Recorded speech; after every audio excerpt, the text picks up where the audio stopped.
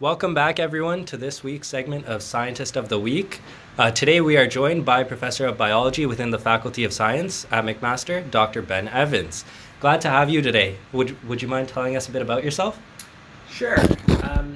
I am a professor in the biology department. I'm about 50 years old. I'm a married person who has two children. So I'd say, not in that order, those are the important things about me. I'm a biologist and I study evolutionary genomics.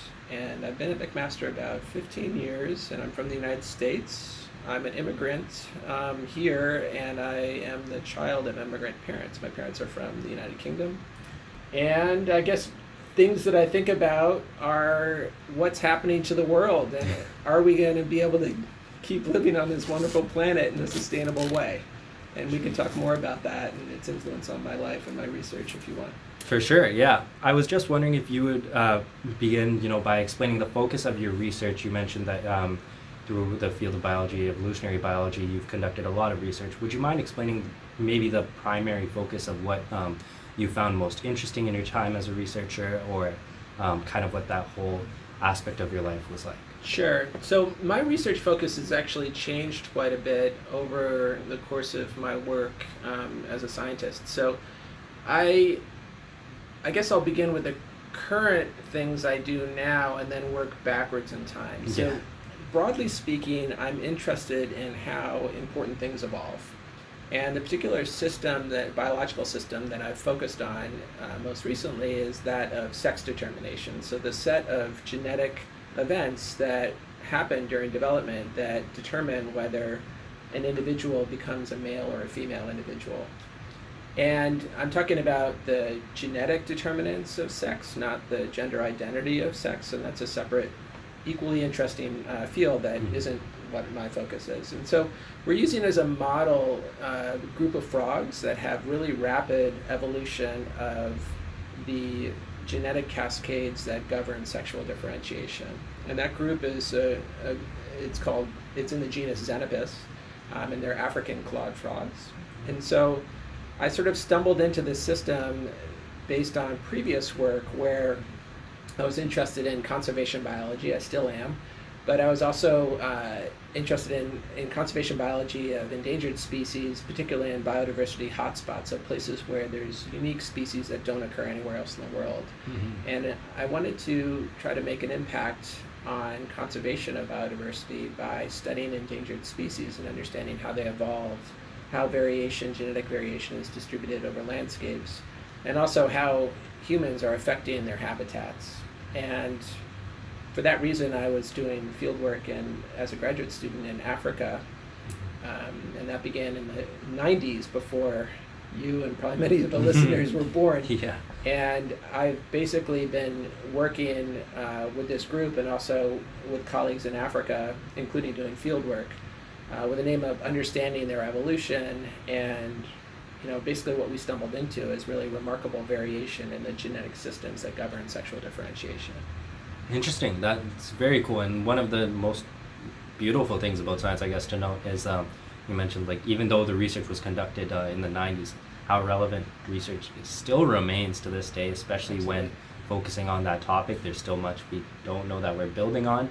But for sure, it's important for all of us to understand back then the research was equally as more important, especially when we were governing our new knowledge of things. Yeah, I think that's true. I think that actually questions in research don't change as quickly as the methods that we use to address the questions. So I think that's really well put. For sure. And just a follow-up question to that, many people, when it comes to research, they're a little hesitant about what to do, how to do it. A lot of questions throughout undergrad until grad students maybe.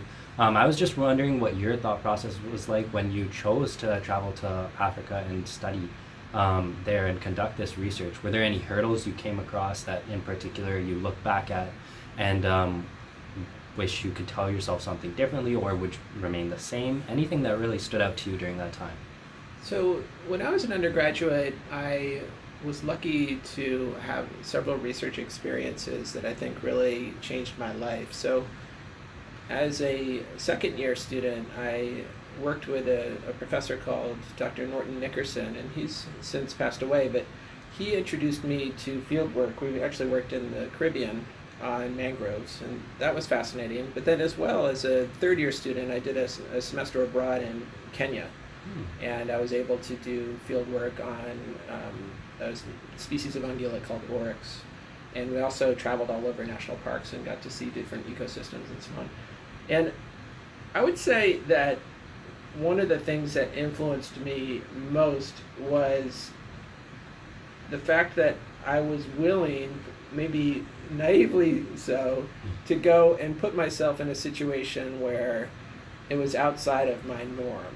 So, for example, after working in Kenya in this study abroad situation, I hitchhiked around Lake Victoria on my own, and I found myself standing out within communities that I saw, and also within the trucks and buses that I was on, in a way that I think helped me understand how other people live, helped me understand how other people, what their needs were, and I think it made me care and appreciate more about these other people in ways that I don't think I would really have a deep appreciation for now had I not had those international experiences.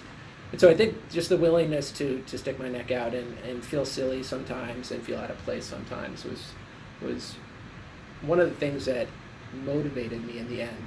Could I go back and give myself advice? Yeah, I would say maybe, for example, communicating more with my folks to let them know I was okay would have been a good idea. So, for example, this is before email and texting and cell phones that I was doing this. And, for example, I remember going to a post office to send a telegram. This was in 1991 to my parents.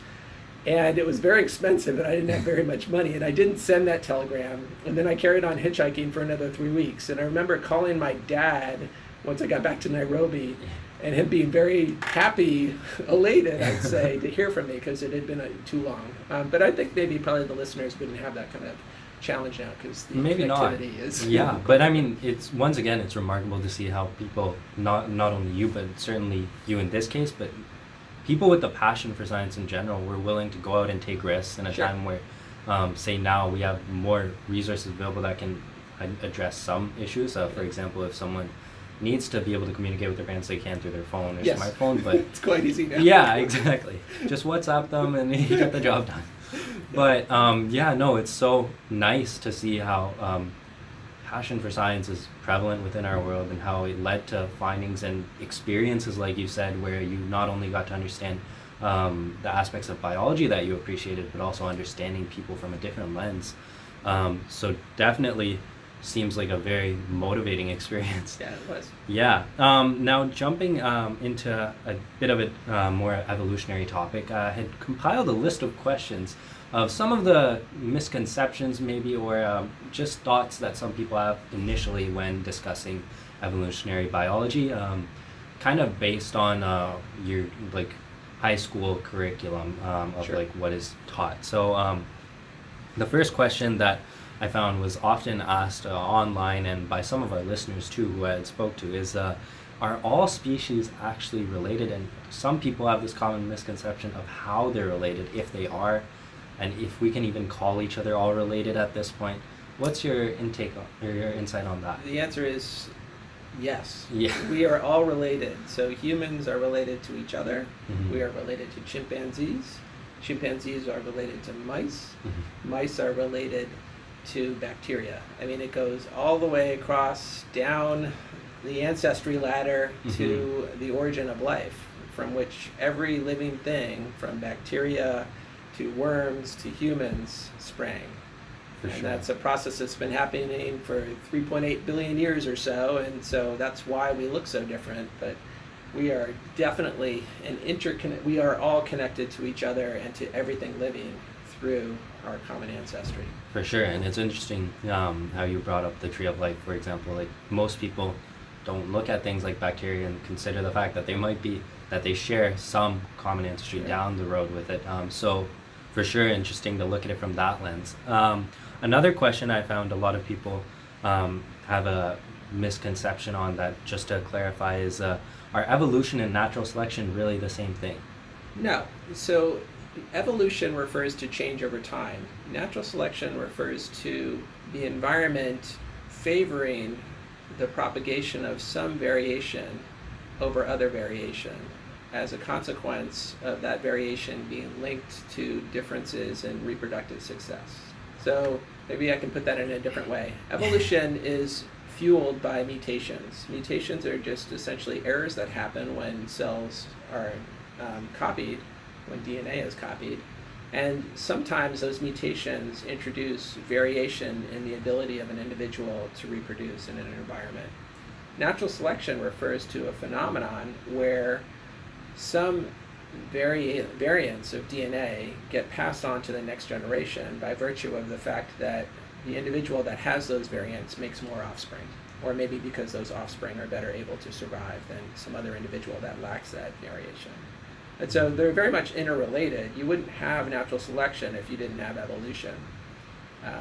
But not all of evolution is a consequence of natural selection. I think that's the major difference. So some types of evolution happen not because of some advantage that the change has, but just because it's tolerated by the environment. Mm-hmm. So for example, in humans, differences in eye color is something that in most scenarios doesn't influence your reproductive success, but it's still variation that has its basis in mutation and in evolution. Mm-hmm. But it doesn't necessarily involve natural selection. Interesting. Yeah, that's a great way to put it. Just some people I know maybe sometimes confuse that whole survival of the fittest with just as what evolution stands for, but it's great that we were able to clarify, although natural selection may be a component within evolution, there's more aspects to evolution which are really fields that people can study and can go explore for sure right now. Just a follow-up question that I had. In terms of evolutionary studies, many people growing up, when explaining science concepts to their friends, will give the answer often, oh, it's just how it works. It's just how it works. That's the definite answer. But evolutionary biology, for students, for me, for example, seems like something that is a lot more open in terms of your understanding. While you may come to the same conclusions as other people, and maybe from different means, there's evidence throughout the world of it that everyone can, like for example, your experience with frogs, you came to a similar conclusion, maybe as someone who studied a different species and came to similar conclusions. So just your opinion on that statement, that people limiting themselves in the field of science, really saying that statement, oh, it's just how it works, this is why evolution occurs, that's it. As I know, throughout like the study of evolution, we've had people question evolution, people really take different approaches within this field that have actually strengthened our understanding overall as we've been able to conduct more research. But what was your thoughts on this? So I think that people that question evolution as a fundamental theory for binding our understanding of biological phenomena don't have sufficient understanding of the information at our disposal that supports the theory of evolution.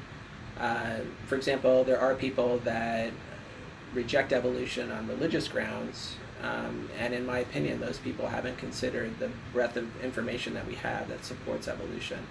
I think there's, even within people that accept evolution as a phenomenon, there's a lot of misunderstanding about how it works. And it's a privilege actually to be able to talk to you and to the listeners about this. So one common misconception is that evolution is some sort of goal-oriented phenomenon that organisms evolve particular characteristics because they want to be that way, and that's of course not the way evolution happens. So mutation delivers variation to species, and then natural selection acts on that variation, favoring some or other individuals to reproduce more than their counterparts, and that's what influences whether or not differences happen among species or among individuals. So it's not because you want to be something or a species needs to be some way in order to adapt well. It's very much random processes that introduce variation, and then the environment acts on that variation to determine what genes get passed on. For sure, yeah. That's a great answer, and I think it explains a lot of and clarifies a lot of what the question was asking, which is great. Now, just that concludes the episode, this segment of Scientist of the Week. But to end, since our topic for this interview is obviously evolutionary biology, ending with a statement that might be familiar with you. Spoiler alert, you used this in our lecture, but I found that it was such a great quote, and the meaning behind it definitely fits with our interview. It's nothing in biology makes sense except in the light of evolution. And that was said by Theodosius Dobzhansky. Correct. I really hope I said that name correctly. You did. Yes. Thank you. Good. But yeah, that concludes our segment for this week, and thank you everyone for tuning in. We'll see you next time.